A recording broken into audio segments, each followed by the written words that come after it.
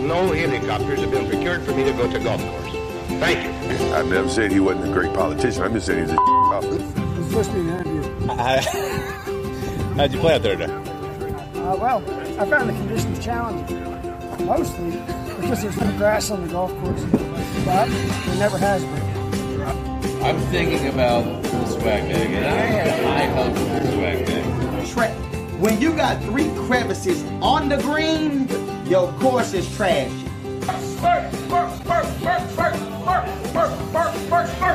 What is happening, folks? Welcome back. Beltway Golfer Podcast, episode 45. Your host, Alex Dixon here.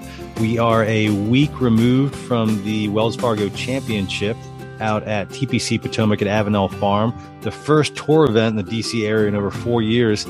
I had a blast. I went out for 5, maybe 6 days on site, 2 days volunteering with a ShotLink team. Weather wasn't ideal. Friday and Saturday, skies opened up, made for some interesting playing conditions for the players, made for an interesting day for myself, 12 hours on ShotLink on the 16th and 17th greens, you know, in the pouring rain, tapping in the shot locations into a tablet. Still had fun. You know, I was cursing the weather a little bit there on Friday, but I enjoyed myself. Also had media credentials for the first time. So I got to pop in and out of the media tent, which was pretty cool to just kind of experience that. And meet some cool folks, a lot of national guys and local, Rex Hogger, Dan Rappaport, a bunch of local folks that either I know or know of. So it was a lot of fun. But maybe the most fun I had the whole week was Thursday. I really just watched some golf, focused less on kind of taking pictures or video or volunteering or anything. Met up with a couple buddies, had a couple cocktails, and we followed Denny McCarthy around for his second 9, which when he finished, he had a share of the lead of the tournament. Granted, it was only round 1, but the atmosphere around his back 9 and just around like the scores table and where they're signing autographs and doing interviews, it was fun. It was kind of, you know, it was a little bit of a scene. He had, you know, family members, friends, old high school, grade school coaches. It was just kind of, it was a fun atmosphere. Unfortunately, the tournament result wasn't exactly what he wanted as he slid back into 25th place. But it was a cool day and it was cool to watch. And even cooler is the fact that Denny McCarthy agreed to come on the podcast, and we sat down and taped this interview the Tuesday after the Wells Fargo. So last Tuesday, in fact, we start off talking a little bit about the Washington Capitals, and the game we were talking about was Game 5 of the Panthers Caps series that the Caps gave away in the last couple minutes and lost in overtime. But it was cool. I set aside 45 minutes or asked 45 minutes from Denny, and we ended up going over an hour. So he was very generous with his time. You know, he's a stud. He's one of the best putters on the planet. Twice he has led the PGA Tour in strokes gained putting. He's only been on the tour for 5 years. And over the course of the last 4 years, cumulatively leads the PGA Tour in strokes gained putting. So he is a ridiculous putter. And I think it's only just a matter of time before he gets a couple wins on tour. In a lot of these interviews and podcasts that I do, you know, I write down my questions and topics beforehand, but I always seem to forget to bring something up. The one thing in this podcast, it wasn't much, but I kind of wanted to ask him about it. The first time we met was at a first tee event. It was the first tee of Greater Washington, D.C. Pro-Am held at TPC Potomac last year. And I got offered to come out and kind of act as a volunteer where you drive a pro around for the day, which is typically done by, I think, like a teenager or someone, you know, much younger that drives a pro around. It's a cool experience. I was doing that, and I got paired up with Denny, and I just kind of wanted to ask him about that first moment he saw me. He kind of gave me a once over and just decided to drive himself. So I spent the day riding shotgun. It was a super fun day. I got to chat with Denny for several hours. So it was still really cool. It was just kind of a funny moment. But one thing I will say is Clint Sanchez, the executive director of First Tee of Greater Washington, D.C., who's been a guest on this podcast, did mention to me as well that Denny is exceedingly generous with his time with the First Tee. You know, does a lot of work with these first teams, shows up some of these pro-ams, doesn't ask for anything in return. So very cool, Denny. That's about it. Let's get to the interview. Here it is. episode 45 Beltway Golfer Podcast, Denny McCarthy. Real quick before we get to the interview, first, Four Craft Cocktails, transfusion, pre-mixed in a can. You've heard me talk about them before. Based right in Richmond, small business, really growing fast. Today, available in Virginia. They've got a store locator on fourcraftcocktails.com. Every time I go there, it seems like they're adding more clubs, more courses where you can buy the transfusion in a can and drink during your round. Also available at just about every Total Wine in Northern Virginia. And I know they're working diligently to get approval to be available and for sale in Washington, D.C., in Maryland, North Carolina, South Carolina. So stay tuned. And if you go to your local course or club, ask them if they have Four Craft cocktails. If not, if they're familiar with them and when they're going to get them. It's a delicious drink. Pre-mixed, premium vodka, grape juice, ginger ale, lime juice, ready to go. Not a mixer, already mixed. I enjoy them very much. fourcraftcocktails.com. Did you watch the in the press conference? You mentioned you were all over the Caps playoff run. Did you watch the Caps game last night? Yeah, I did. That was pretty disappointing. Brutal. I mean, I do feel like the Panthers outplayed the Caps for most of the game, but that just felt like a typical Caps playoff loss. Like, it was like I haven't watched them too much in the regular season. My dad was like, I was watching the game with my dad, and he was like, I've watched the Caps a lot this year, and he's like, I've seen this happen. Like once they scored the goal in the third period with like 2 minutes left, he's like, I've seen this too many times this year. I know how this game ends. And I was like, just relax. Like it's fine. And then sure enough, they scored in overtime. He was like, I saw that coming from a mile away. And I was like trying to keep a positive outlook, but I felt it inside too. I felt like once the Panthers scored, I was like, man, they have all the momentum. I felt like they looked a little sharper. I felt like they were getting more chances. Although the Caps had like, I don't know, 3 to 5 like good breakaway chances, and they barely got a shot off like on those breakaway chances. It was like we were both just like, are you kidding me? Like, how do you not get like a better shot off than that?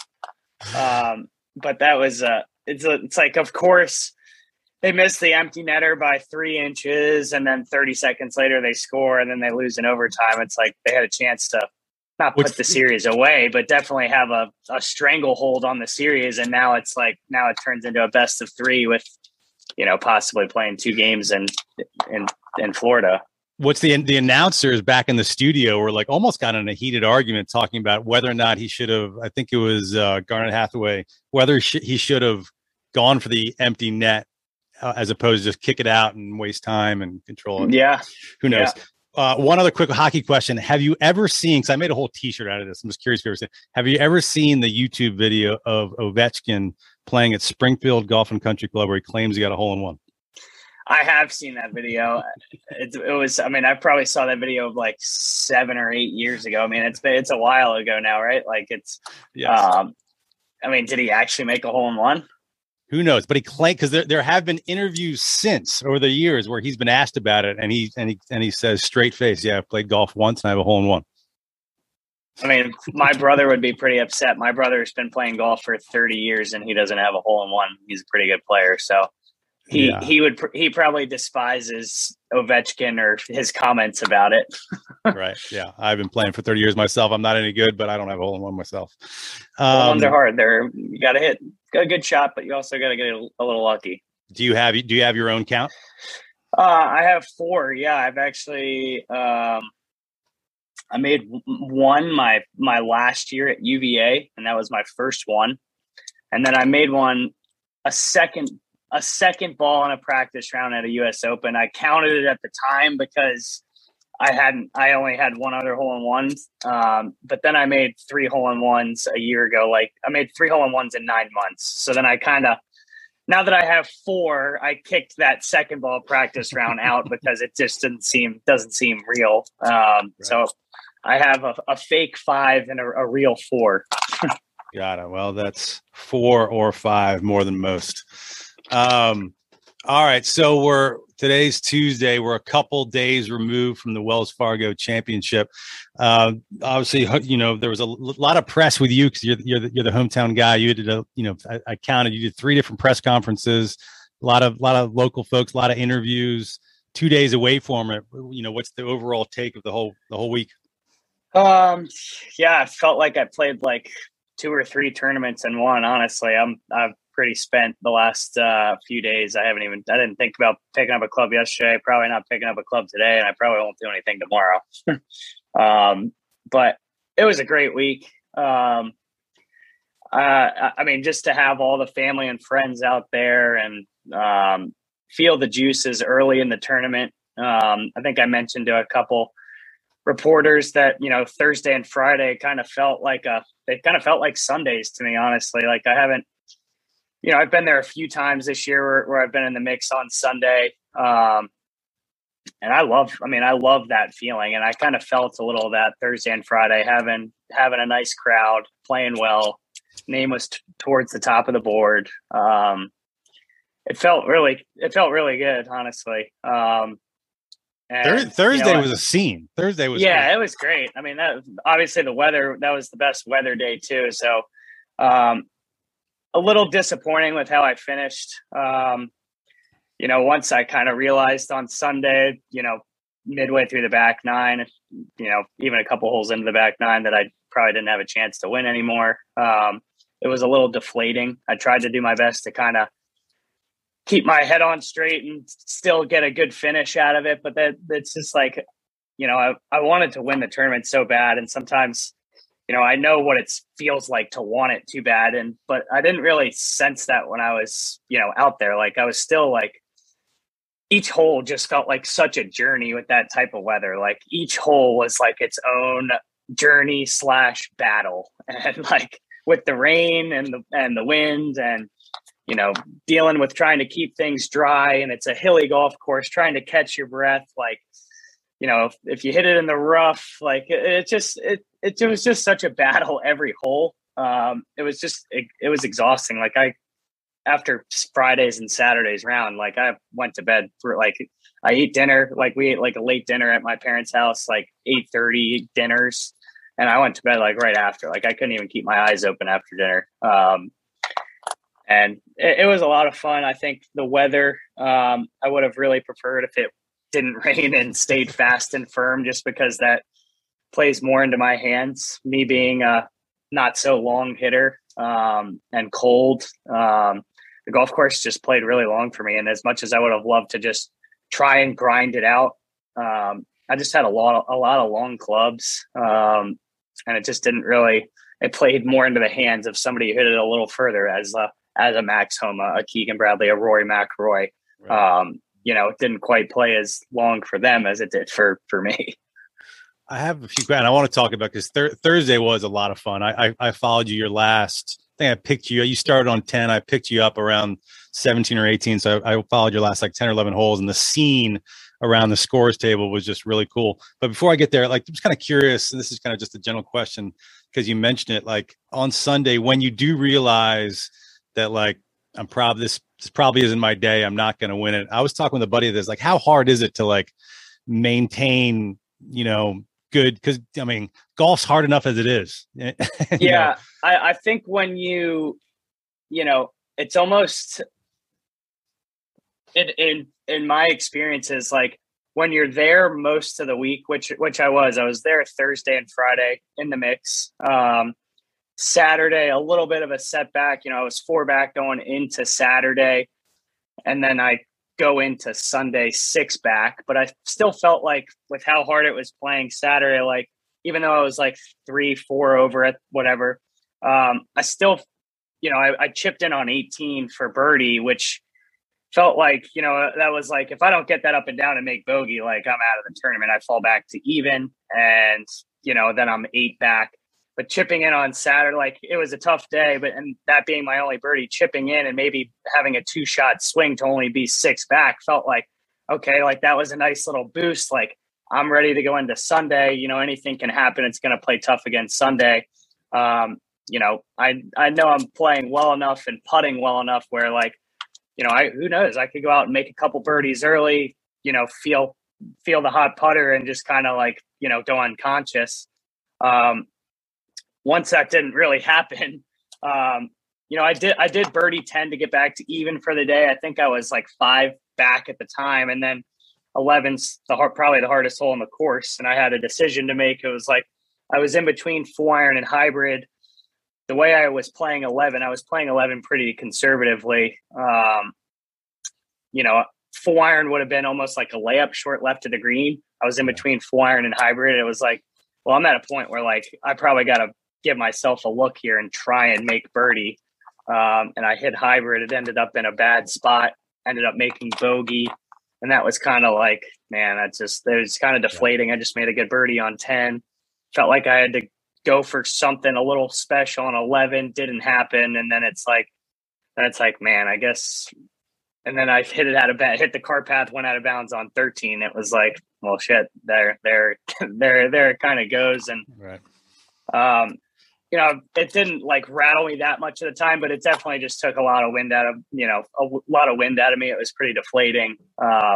It's almost easier. Like if I had started the day in 40th and had a good round going, and like, it's almost like when you have something going and you're in 20th place and like you feel more energy to kind of like go make another birdie or two and finish 10th or 5th. But like when I was around 5th place all week and dropped down to 20th, 25th with like a couple holes to go, it just like doesn't feel it just feels, you have a little more taken out of you. Like you don't feel as energized. Whereas like if you're coming from behind and making that charge to 20th, you know what I mean? Like, dude, does that make sense? Like totally.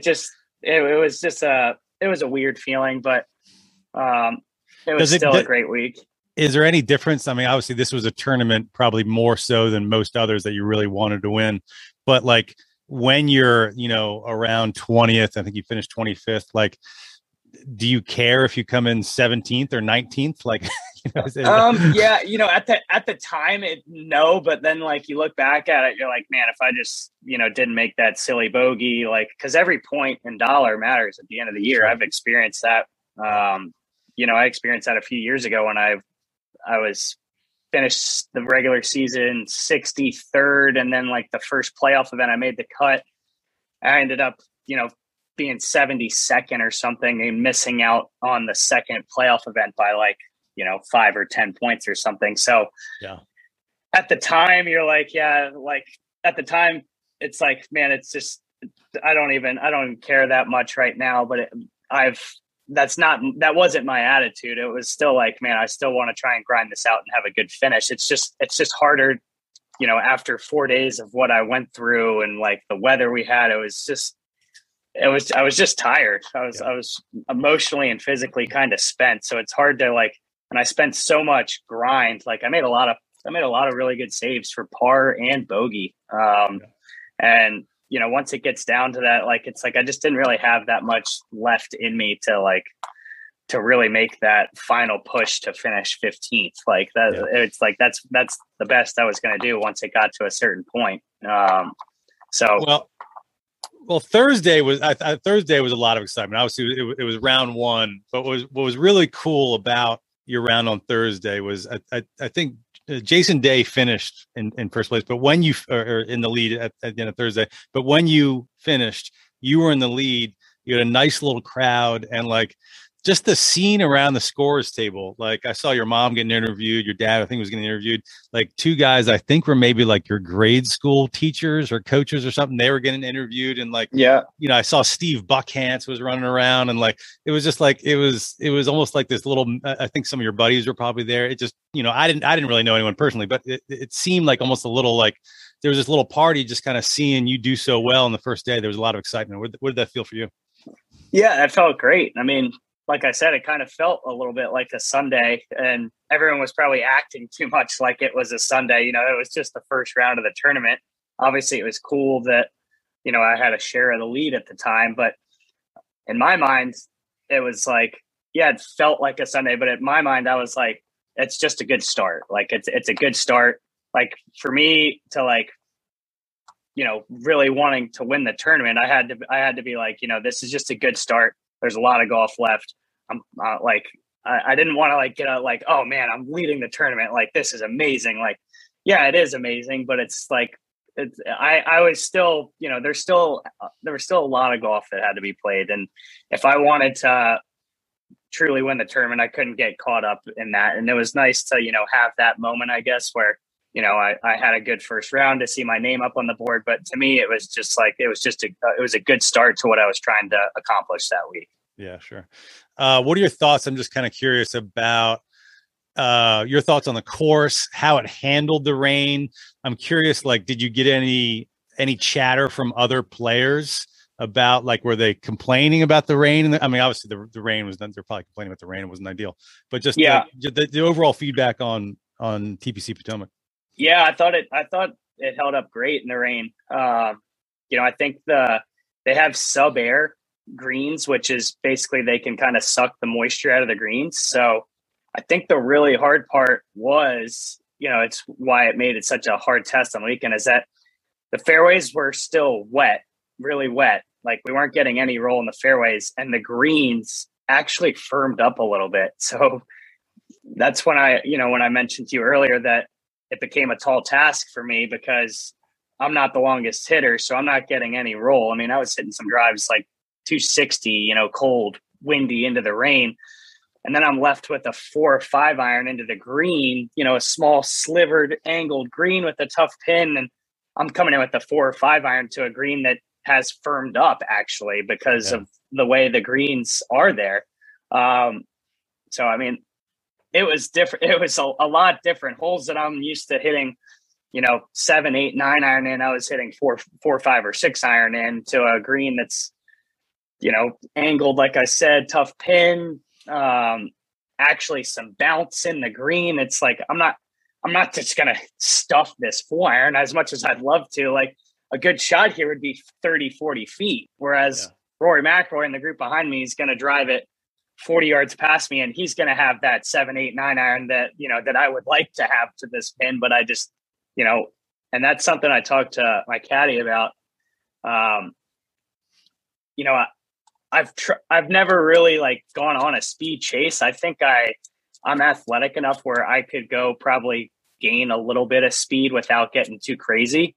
But I'm just like, I'm driving it so straight right now, where like, I don't want to go try and chase something and like lose my accuracy. So I got caught kind of in a hard spot there on the weekend. I thought the course held up great. Obviously, there are a lot of walks and low spots that were really muddy.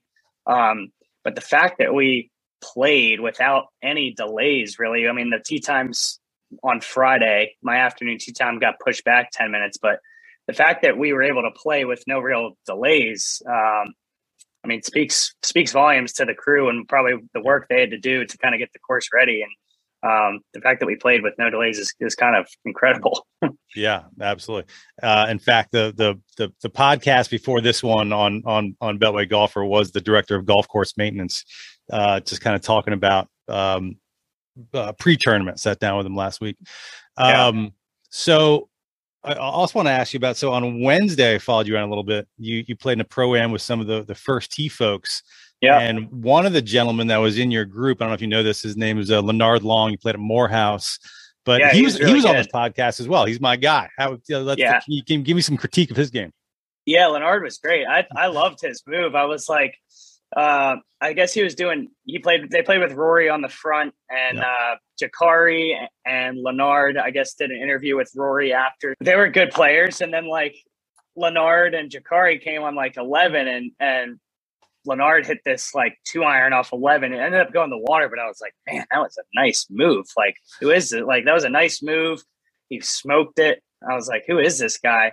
And then he started hitting some shots. I was like, man, this guy's pretty good. And I got to talking to him. He said he played in college, and I was like, yeah, you got a nice game, man. Like, your action's nice. And he was like, oh, thank you, man. Yeah.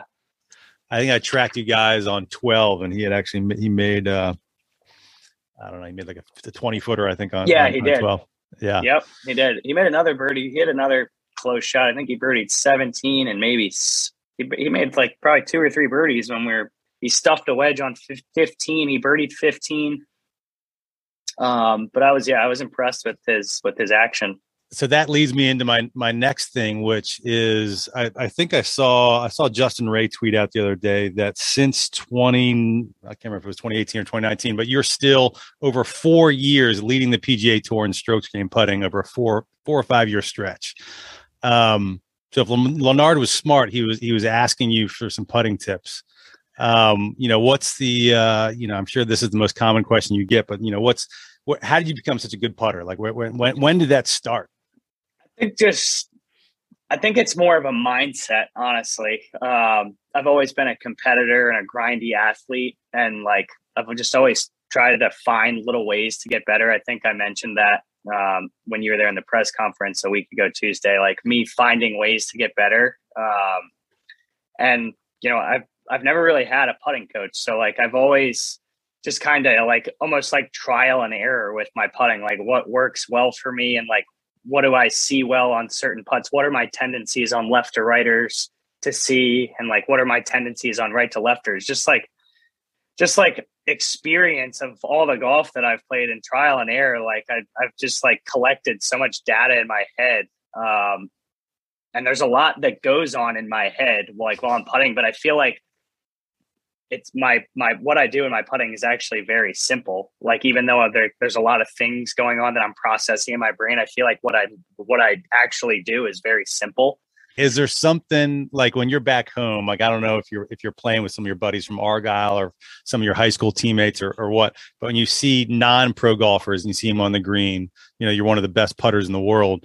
What is there something common that you see your amateur buddies do on the putting green that I think a lot of it starts with green reading. Like obviously you got to be in the right ballpark of where you're looking. I think I've always seen things very well, just the ability to read the greens and then kind of translate that into like, okay, how am I gonna this putt's going in at 8:00 and like this ball mark is a great like aiming point, great apex or great start point to kind of like where I want my ball kind of curving around.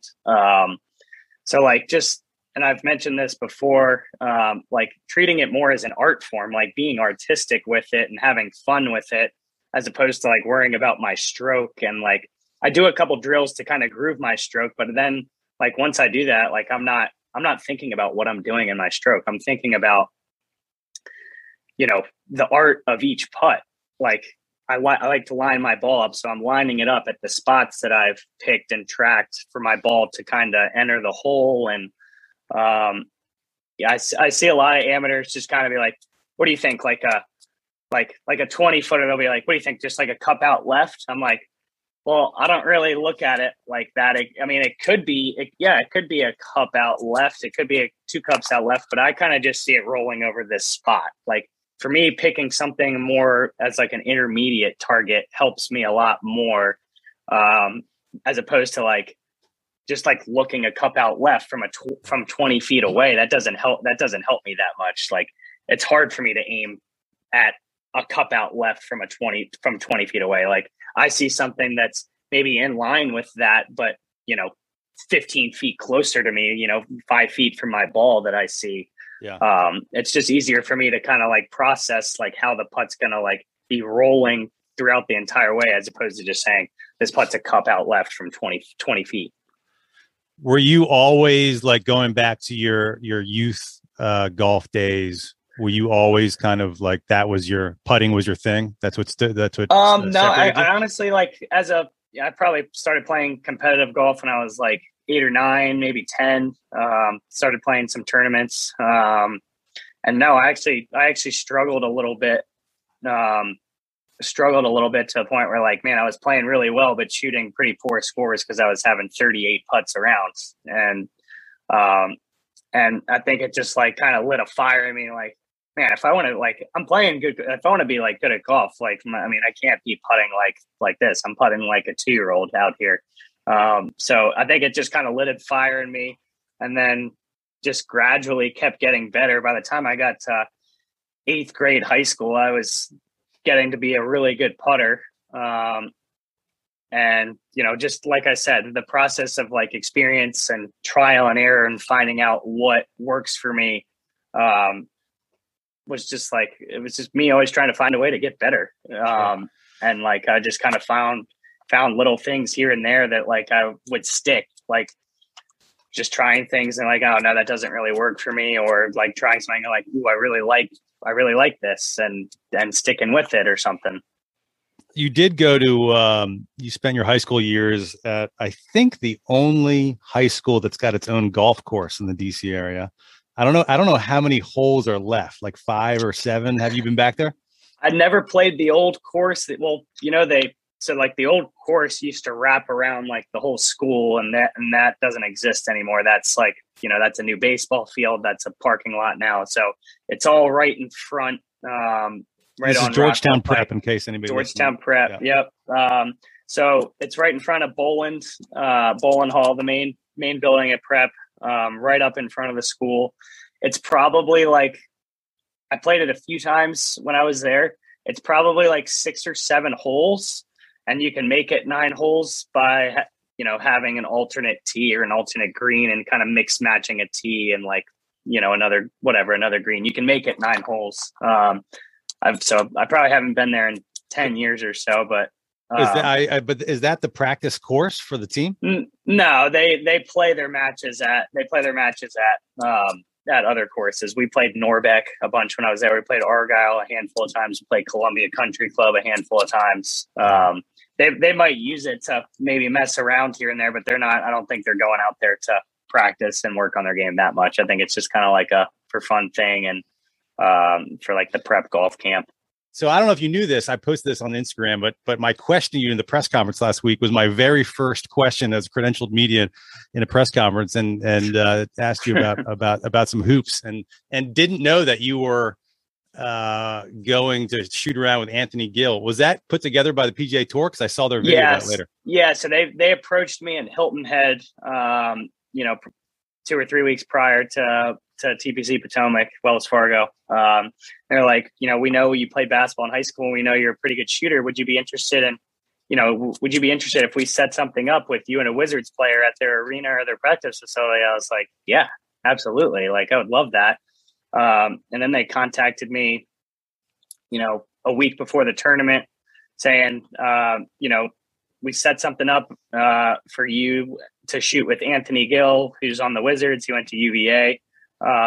Would you be interested in doing this Tuesday afternoon at so-and-so? I'm like, yep, done. I'd love to. And so honestly, that was a nice little break. It was like, I'd done some nice prep work like Sunday, Monday. And then I got out there Tuesday morning and did some nice work. And like, I didn't need to do much else. Like I practiced a little, but my work on the course was done. So like, that was just like a nice little break. I spent the whole afternoon playing basketball, shooting hoops, something else I love to do outside of golf. Like, I was still being active, but like, that was something nice to just kind of like take me away from the golf course a little bit. And that was so much fun. Like, I have a basketball hoop in my backyard at my house, and I shoot every now and then, but I hadn't really shot in a while.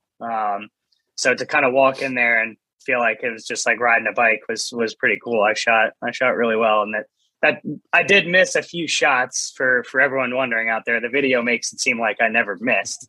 I missed a few, but I did shoot the ball very well in those few hours. I want to talk a little bit about. I'm kind of a hoops head. I've been a Wizard season ticket holder for too long. I got Wizard season tickets the day after they drafted John Wall, so it's been a little bit of a tough run, but a couple good years there.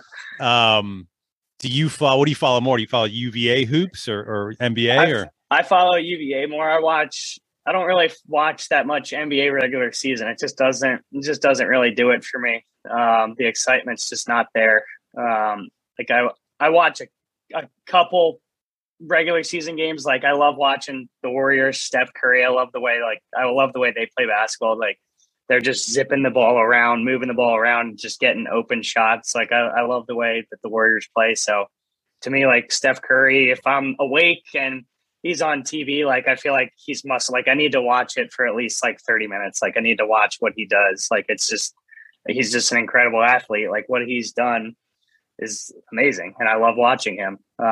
He's like I'm a little jealous of like Steph Curry. Like that's like basketball was my first love. Like I want to be someone like Steph Curry. Like I wish I was out there running around like shooting 3-pointers in front of a huge crowd, and he does it, and he puts on a show every night. Like he's must-watch TV. And I've been following some of these playoff games. It's hard to watch those West Coast games. They come on at 10 o'clock, like especially the last week or two. I've been tired. I'm in bed by 10:30. So I watched a little bit of like the Bucks Celtics game last night. That's going to be a good series now, tied 2-2. But I'd say I watch UVA basketball whenever they're on TV. If I have the chance to watch it, I'm watching UVA basketball. Yes, I saw somebody tweeted out after that video of the PGA Tour and you draining threes that UVA sometimes struggles a little bit on the offensive side of the floor. That maybe they do. You get some minutes out there. Have you been following the Steph Curry Howard golf story there and the donation? Not really. I know about it, and I know just through Argyle. I'm pretty sure that he gave them a membership or bought a membership for the players to practice at Argyle, I believe. So that became their home course. I actually went out to Argyle a couple of weeks ago, and the Howard University golf team, they held their MEAC conference championship at Argyle, which they won just a couple weeks ago.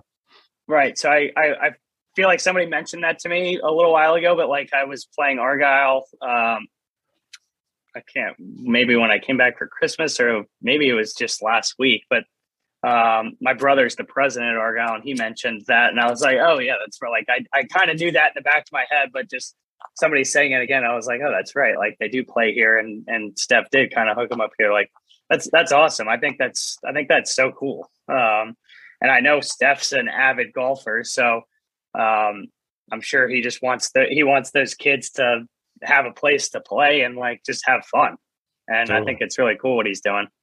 So have you been at Argyle since like way back when? Like how long you been at Argyle? Yeah, I mean, my parents not grew up members there, but I've been a member. My parents have since I was a baby. So I grew up playing junior golf there. We have a couple pictures.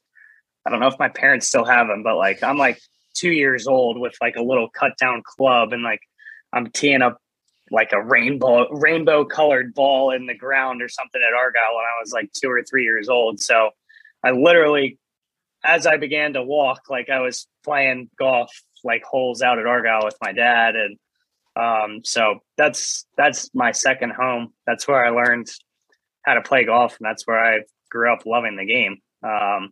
Argyle was so good. There were so many, it's just such a great place to go play golf. Like it's definitely not like the most challenging course, but it's a great place to learn how to like go like hit shots. There's a lot of hilly, uneven lies, like great place to just learn how to like score and like figure out how to get the ball in the hole, if that makes sense. Like it was just such a fun course to play growing up and have kids my age to go play with. Argyle was always so great with like letting the junior, like very friendly to the juniors to just be able to let them come out and basically play whenever. Very lucky to grow up at a place like Argyle.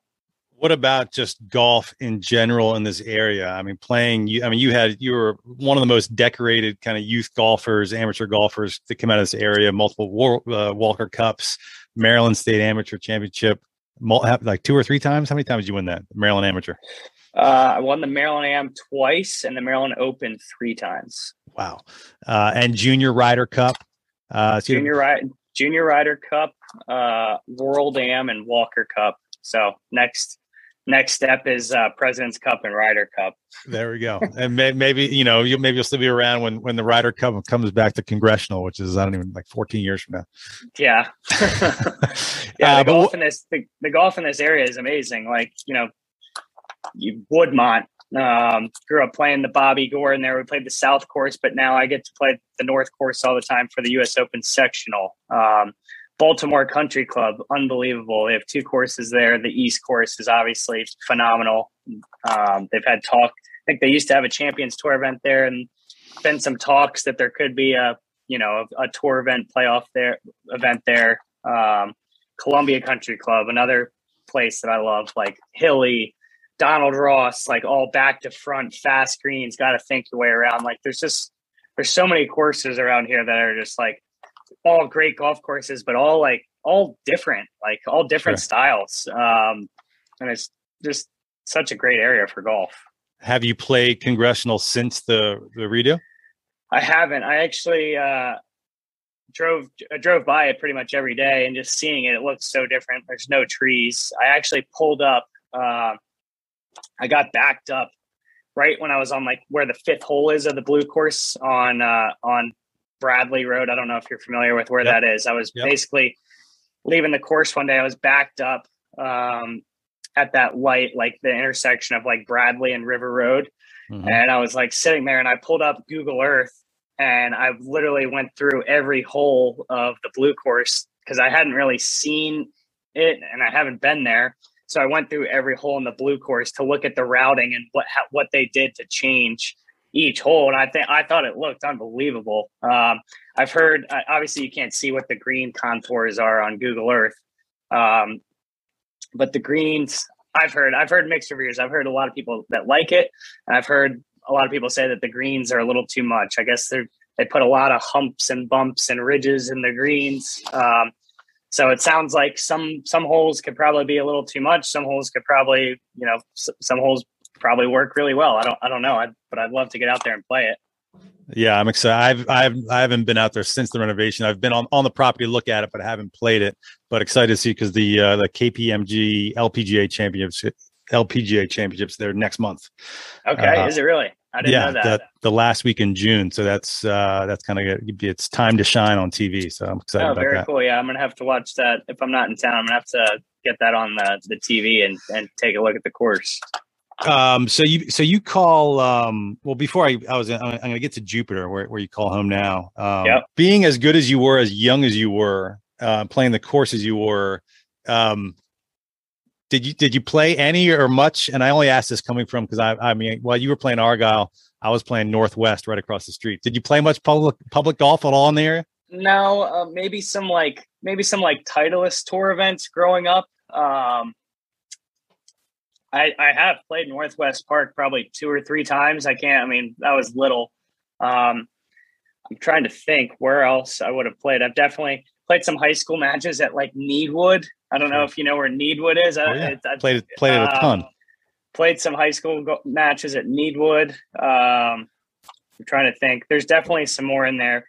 Have you ever stepped foot on any of the Hampshire Greens? I played Hampshire Greens a handful of times growing up. I think there was a Maryland State Junior at Hampshire Greens when I was like 13, maybe 12 or 13. So I have played a handful of public golf courses in the area. You mentioned that you normally do the U.S. Open qualifier at Woodmont. I've done it the last like 7 years at Woodmont. I'm actually not doing it there this year. I'm actually doing it in Columbus. Because I'm playing Colonial and Memorial back-to-back weeks, and I'm already going to be in Columbus. And it worked out well last year because I missed the cut, so I was able to come home. But if I play well at Memorial, which I plan on doing, it would be really hard to fly Sunday night to get back to Maryland, and then I would have to go play 36 the next day. Whereas and it's only 2 or 3 spots at Woodmont out of 100 guys, whereas the Columbus site, it's the most tour pros there, but they give out like 16 spots there. So it's easier this year. I haven't played my best at Woodmont the last few years, so I'm gonna give it a rest for this year. But I definitely plan on. I don't know if I want to say plan on it because I'd like to just be automatically qualified for the U.S. Open in years to come. But for this year, I'm gonna play the Columbus site. Hopefully, have a great week at Memorial, and then qualify for the U.S. Open the day after, and be at Brookline because that place is sweet, and I'd really like to play in this one. Yeah, that would be awesome. Have you ever to do a total 180 on quality or on prestige? Of course, have you ever stepped foot on any of the courses in DC, like East Potomac and the shadow of the Washington Monument? No, I have some high school buddies that have played East Potomac a handful of times. It looks like a fun golf course. I mean, it looks like it's pretty open. You can kind of just like hit it, go find it, and hit it again. Sure. Which is when golf is fun. It's like I can just step up and make a free swing and not worry about it going out of bounds. That's just what the course looks like. I don't know what it is actually, but when my buddies it is that for the most part. Yeah, when my buddies have posted like pictures and videos of it, I'm like, man, that place looks wide open, but kind of looks fun to play. Well, there's a great, and this is related because it's a fellow pro golfer from UVA. I can't remember what year this was, but Steve Marino played East Potomac with a Washington Post journalist. Like, Stevie. I don't know, 15, 20 years ago. It's a really funny article because he plays with journalists in East Potomac, and it's just, what would a pro shoot? I don't remember what he shot, but it wasn't as good as you would think. Yeah. And this is what he was when he was still relatively new on tour. And the only quote I remember, you can still find it online. The article is just like, how the heck does anybody make any putts out here? Yeah, I'm gonna look this up, and because I play with Steve a decent amount at home in Jupiter. He lives down there too. We're both members at Medalist, and okay. I actually played with Steve Friday before I flew home Friday night last week, and I played with Steve that Friday morning, and he was actually coming up here to Monday qualify. He missed in a playoff at Cattail. I saw that by like Cattail a stroke. Creek. Yeah. Well, he was in the playoff. He was in a 4-for-1 playoff. Oh, he was. Yeah, he was. So that's funny that you bring that up because I literally just played with him and he was just up here. I have not met Steve. He's on my list of people I'd love to have on this podcast. He's local, but I've heard he's like quite a character. I think, yeah, he is quite the character. Maybe I think I need to set you up with him he needs to come on this podcast because you'd have a great chat with him. That would be awesome. There's a few UVA guys.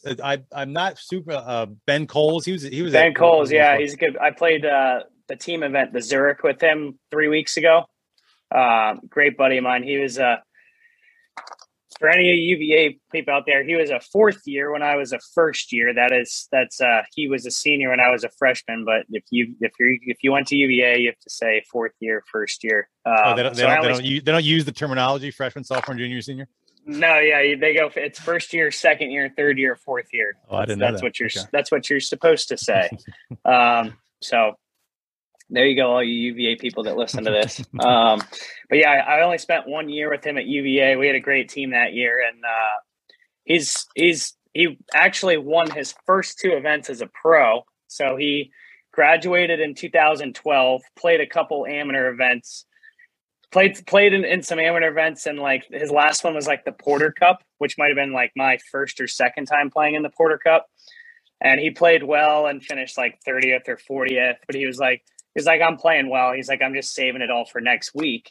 And what he meant by that was he got a sponsor invite into the web.com event I think he was like second or third team All-American that year. And back then, if you were an All-American, you got a sponsor invite into the nationwide, the St. Jude. No, it was just the nationwide at the web event at Columbus, in Columbus, Ohio. And he got a sponsor invite. He turned pro for it and won, and then won the next week on the web.com. So he was basically solidified. He locked up his PGA Tour card by winning 2 weeks in a row. And then he kind of struggled after that and spent 5 or 6 years on the web tour, now the Korn Ferry Tour, and this is his first year back on the PGA Tour. So it's good to have him out there, and it's good to see him back playing. Some golf. Does he have Crunchy Pete on his bag? Yes, he does have Crunchy Pete on his bag. Did I see somewhere that maybe like your aunt and uncle put up some of the caddies? Including him? So my Uncle Mike and Aunt Kim put up my caddy. My caddy stayed with them, and Crunchy Pete and Crunchy Pete's twin brother both stayed with my aunt and uncle. So I think they had fun. That's funny. Do you remember because somebody had told me that you were maybe like I guess for basketball, a ball boy at University of Maryland when you were a kid? Yeah. Growing up at Gary Williams, early 2000s. Unbelievable. That was so much fun. I grew up a huge Maryland basketball fan, and that probably helped my love for basketball. I started playing like team basketball when I was in, kindergarten, first grade, rec leagues and stuff. And then, on the side, I was going to Maryland basketball games and ball boying and sitting underneath the hoop and watching these, those great early 2000 Maryland teams play and I had a front row seat to it. Sure. And I'm on the court with them, giving them passes before the game. It was like, it was as cool as it gets. Gary's a big golfer. He's a member at Manor, right? Or am I making that up? I don't know if he might be. Yeah, I think he might be a member at Burning Tree too. I learned all my cuss words from Gary Williams too. Oh yeah. I went to Gary Williams basketball camp a couple times. Big fan of his. Was Maryland ever in the discussion instead of UVA for you? No, never. I wanted to get somewhat away from home. UVA was perfect. It was everything I was looking for in a school, golf program, coaches, practice facility. And it was close enough to home, but also just far enough away where it's like I can come back whenever. My parents can come see me whenever, but we don't need to make this like an every week occurrence type of thing. It was, 2.5 hours away. It was good distance. I wanted to be on a team that, had a chance to win ACC tournaments and national championships. And we had some really good teams at UVA. I don't think I quite would have been able to do that at Maryland. I got to ask you about another golfer who did your exact same path, Georgetown Prep to UVA, a guy that I was not familiar with, but I have a hilarious story meeting. Greg Carlin? No. His name's Kevin O'Connell. Oh, Kevin O'Connell. Kevin O'Connell is there's only one. There are probably many Kevin O'Connells in the world, but there is only one Kevin O'Connell, and it is that Kevin O'Connell. I mean, he is something else, let me tell you. He texts me all the time too, and he's so funny. I'll just get like this parade of text messages from him, like, be an athlete, you're pure, keep being pure, keep UVA golf dominates, wins majors, like keep dominating and winning majors. I'm like, I haven't won any majors yet, Kevin, but like just the stuff he says, like I actually laugh out loud when I'm like reading his text messages. Like he's what, 8 or 10 years older than you? Yeah, he's got to be close to 40, I'd say. Okay. And like he might have been on the team. Like you mentioned Marino, like James Driscoll's down in Jupiter too. I play with James Driscoll a little bit as well. I don't know if all three of them were on a team together. But Kevin O'Connell, that's so funny you bring him up. He was actually out there this week too. He sent me a video and a picture of me. Oh, he was at Avenel, really? He was, yeah, he was. Interesting. I met him. This was like 3 or 4 years ago. Me and a couple buddies were down kind of in the Delaware area. We did a golf trip that coincided with Washington National spring training. Yeah, he lives in Fort Lauderdale. Right. And we're at a bar after one of our rounds, and I'm wearing a Palm Beach par 3 hat. And he says something about the golf course. We start talking, and we got along well quick. And next thing you know, we're bar hopping together, and he's giving all my buddies like golf tips, and that's so funny. It was hilarious. That is so funny. It was a hilarious night, and we've stayed in touch on social media. Yeah, he's I'm not surprised you met him out. I'm not surprised you met him out at a bar. And that's funny. I mean, I remember the first time I like actually met him and talked to him, like he's very personable. Like he's just so like easygoing, and like you can get to like know him and talking to him like super easily. So that instance that you had with him does not surprise me one bit. That's funny. So I will ask, so you've been down in Jupiter for a while now. Jupiter is like the hub for PGA Tour professionals. And it's been a few articles. Golf Digest wrote a big thing, I think a few months ago, about like the lifestyle of Jupiter golf. Like paint us a little bit of a scene of what Jupiter looks like. I mean, and have you played Michael Jordan's course? That's on my list. Yes, I have. Jupiter, if you like being on the water, going on boats, if you like having the beach right there at your disposal, if you like unbelievable food, great restaurants, and if you like really good golf courses, it's a great place to live. And I love all those things. So, but I mean, are you going out to grab something to eat and just bumping into other tour guys or what?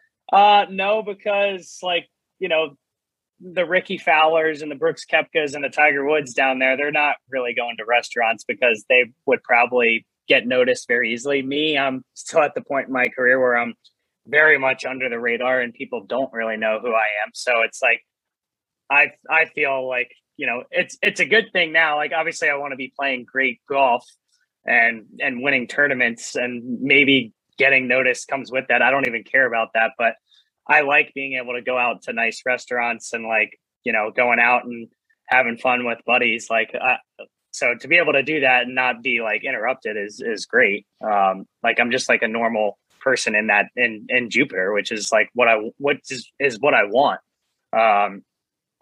And the golf courses are obviously unbelievable down there. I mean, you can throw a stick and it'll probably land on an unbelievable golf course down there.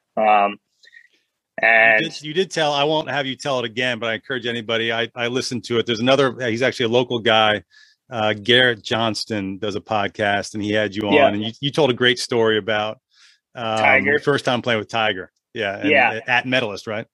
Yeah. Do you want me to give you a quick? Give me the quick one for listeners here. Yeah. So I had been playing. This was like a month into shutdown COVID mode. I had been playing with a couple other guys like Peter Uline, Matt Wolf, Bud Cauley, Don Bazzelli, Max. Like, I've been playing games with other guys for like 3 weeks, like 3 to 5 times a week, money games. Like, everything else was shut down, but golf was open. So like, it was fun. Like, we were still out, like, it was, the whole world was kind of shutting down, but it was fun. Restaurants were open, like outside. So like, we could do some things, but golf was like the best thing to do. And it was fun to go play like money matches 3 to 5 times a week, whatever. And so I showed up there one day and I didn't really have a game lined up. I was just kind of low on energy. I worked out that morning and I just felt kind of tired. And then I saw like JT and Ricky, who I know pretty well. Justin's my age. Ricky, I had played with a handful of times. And they're like, yeah, we're going to go play some holes. We haven't played in a couple weeks. We took some off time. I was like, all right, I'll come play some holes with you guys. And so like, we start hitting balls, and then all of a sudden Tiger shows up on the range. And like JT and Ricky start talking with him, and I'm like, man, are they playing with Tiger? And did I just crash their little group? And I was on the range. Tiger just dropped his bag like right next to me, and like all of a sudden, like my lethargic, no energy turns into like I just have like all the energy in the world, and I'm like just all jacked up. And And I had met Tiger, like I wore Nike stuff my first 4 years as a pro. So I had met him at like a Nike dinner during the Honda Classic, my first year living down in Jupiter. So I had met him before. He probably didn't really remember me, but I was like, hey, Tiger, I met you at, the dinner at your restaurant at the Woods, 5 years ago. Denny, nice to meet you. He was like, yeah, like good to see you again, man. Like, I don't know if you remember me or not. He said, good to see you. Like he remembered who I was. And I was like, okay, that's good enough for me. And then I, headed over towards the putting green area. And then we're about to tee off, and I'm like pretty nervous because I know the Tiger is playing with us now. And I'm thinking we're going to play like a huge money game. And I'm like, I'm just like, literally, that's like the most nervous I've ever been. But it was so cool because it was like I felt like I was playing like a Sunday of a major with Tiger, and that's what it felt like. We hopped on the first tee, but they didn't really want to play a game because they hadn't been playing. Like JT and Rick are like, we just want to like hit it around. Like we all had our own carts because it was still COVID, so we're playing a foursome with 4 carts, and it was kind of just like a hit and giggle round, just hitting shots for fun. But in my mind, I'm kind of like treating it like, man, I kind of want to play. I'm nervous. Like I'm treating it like a real round because I want to play well in front of Tiger. I made some shaky pars on 1 and 2, like good up and downs from the bunkers on 1 and 2. And then I birdied like 3, 4.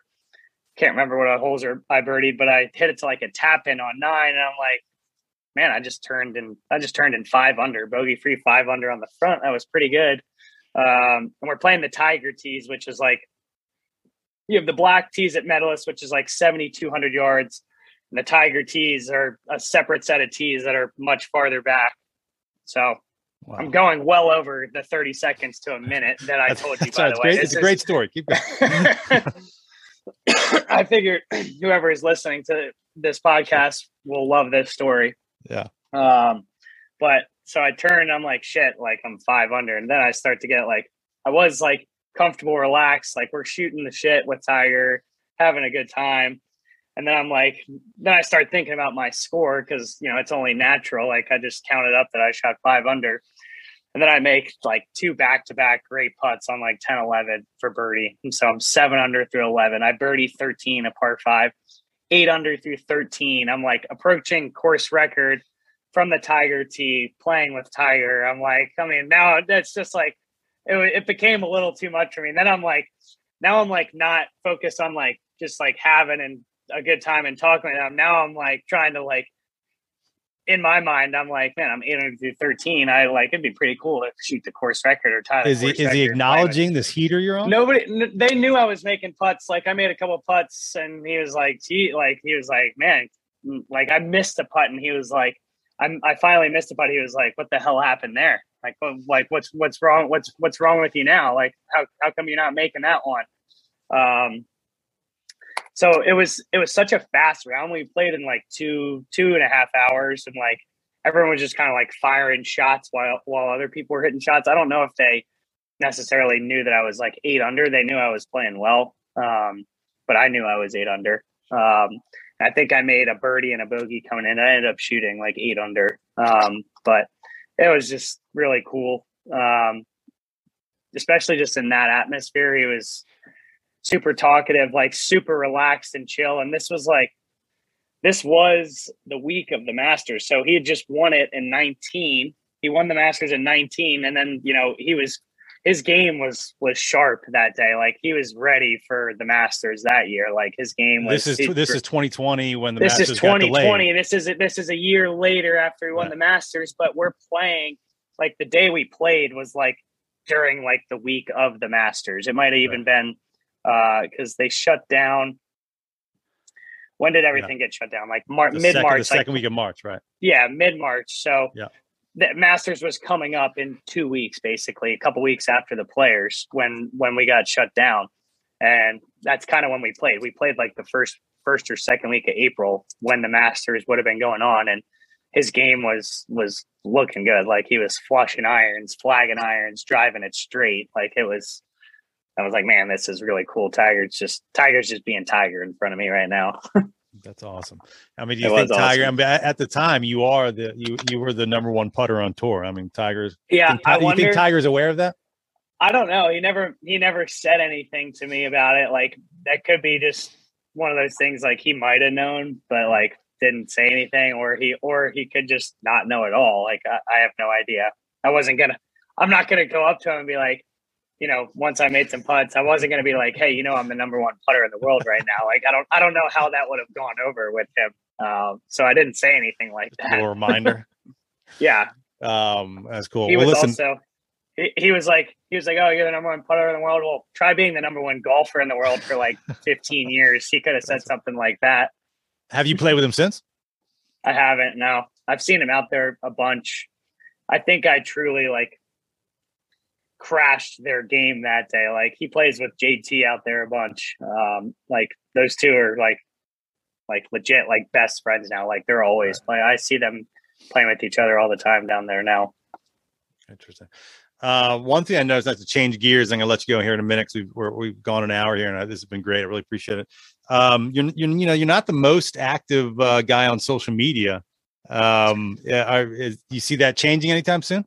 Maybe, yeah. I've just never been that kind of way. Like I have an Instagram and I, make some posts every now and then. And, I just feel like I don't need to share what I'm doing all the time with everybody. Like, it's just like, I don't know. I could see myself maybe ramping it up a little bit. I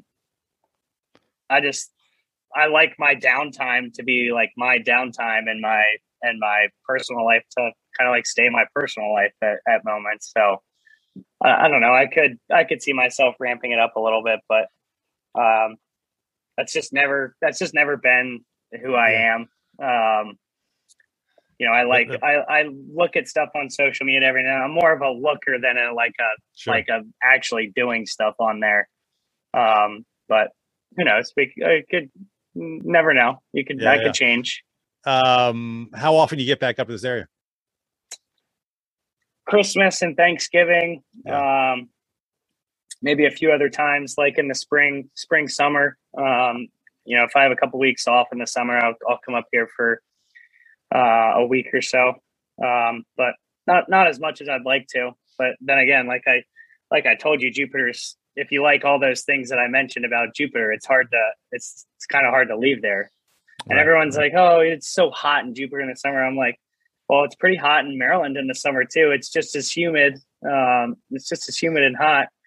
And I get the ocean down there. I mean, I have a pool in my backyard, and the ocean's 10 minutes away if I want to go and cool myself off. So right. What about, so you have your family? You got a bunch of athletes in your family. Tell us about your siblings. You got like a sister who's like actively playing college lacrosse? So my older brother played at Loyola University in Baltimore. He played golf. And then it's me, and then my sister Christina played lacrosse at JMU, and then she did a 5th year and played at Georgetown. And then my youngest sister Michaela is currently a junior, just finished up her junior year at Virginia Tech, and she plays lacrosse. So we have four D1 athletes in the family. So pretty cool that all of us. I'm sure Michaela felt a little pressure. The 3 siblings above her all played D1 sports, so I'm sure she felt a little pressure to kind of follow the mold. Did either your parents, were they big athletes? No, my dad's a good golfer. My dad played at JMU, I think, for a year or two. My uncle Mike played at JMU all 4 years. So my dad's dad, who passed away in 2010 or 11. But my dad's dad, Frank McCarthy, who we called Bud, were kind of like the big catalysts in getting us into the game. There's most of the guys on my dad's side of the family, cousins and everything, most of us grew up playing golf. So big golf family on the guy's side for sure. Got it. Very cool. Well, we'll leave it there. I really appreciate you coming on the podcast. This was great. I thought you did the DC area proud, Montgomery County proud, and the Wells Fargo Championship. A lot of fun. I took a whole bunch of pictures of that second 9 on Thursday, and I was literally in the middle of making an Instagram post when you texted back about the podcast, and I said, okay, I'll hold off on that. Okay, so you can. I'll take a look at your post. Okay. I'm pretty sure I follow you on there. I don't know if I'll take a look at it. All good. But no, this is great. I appreciate it. I wish you the best of luck, and we'll be following along. Thank you very much, Denny, for coming on the Beltway Golf Podcast. Yeah, thanks a lot. And we just need to get the DC event back here as an annual event. Absolutely. 100%. All right. Thanks, Denny. Right. Yeah, thanks for having me. I don't have a good golf game, but I don't really care. I'm a regular dude living in DC, and I want to know about DC-centric golf stuff. If you can tell me something that I don't already know, then that is great for me. I don't want the regular stuff. I want exciting stuff. I want different stuff. I want stuff I can't hear elsewhere. But I want it to be about DC golf.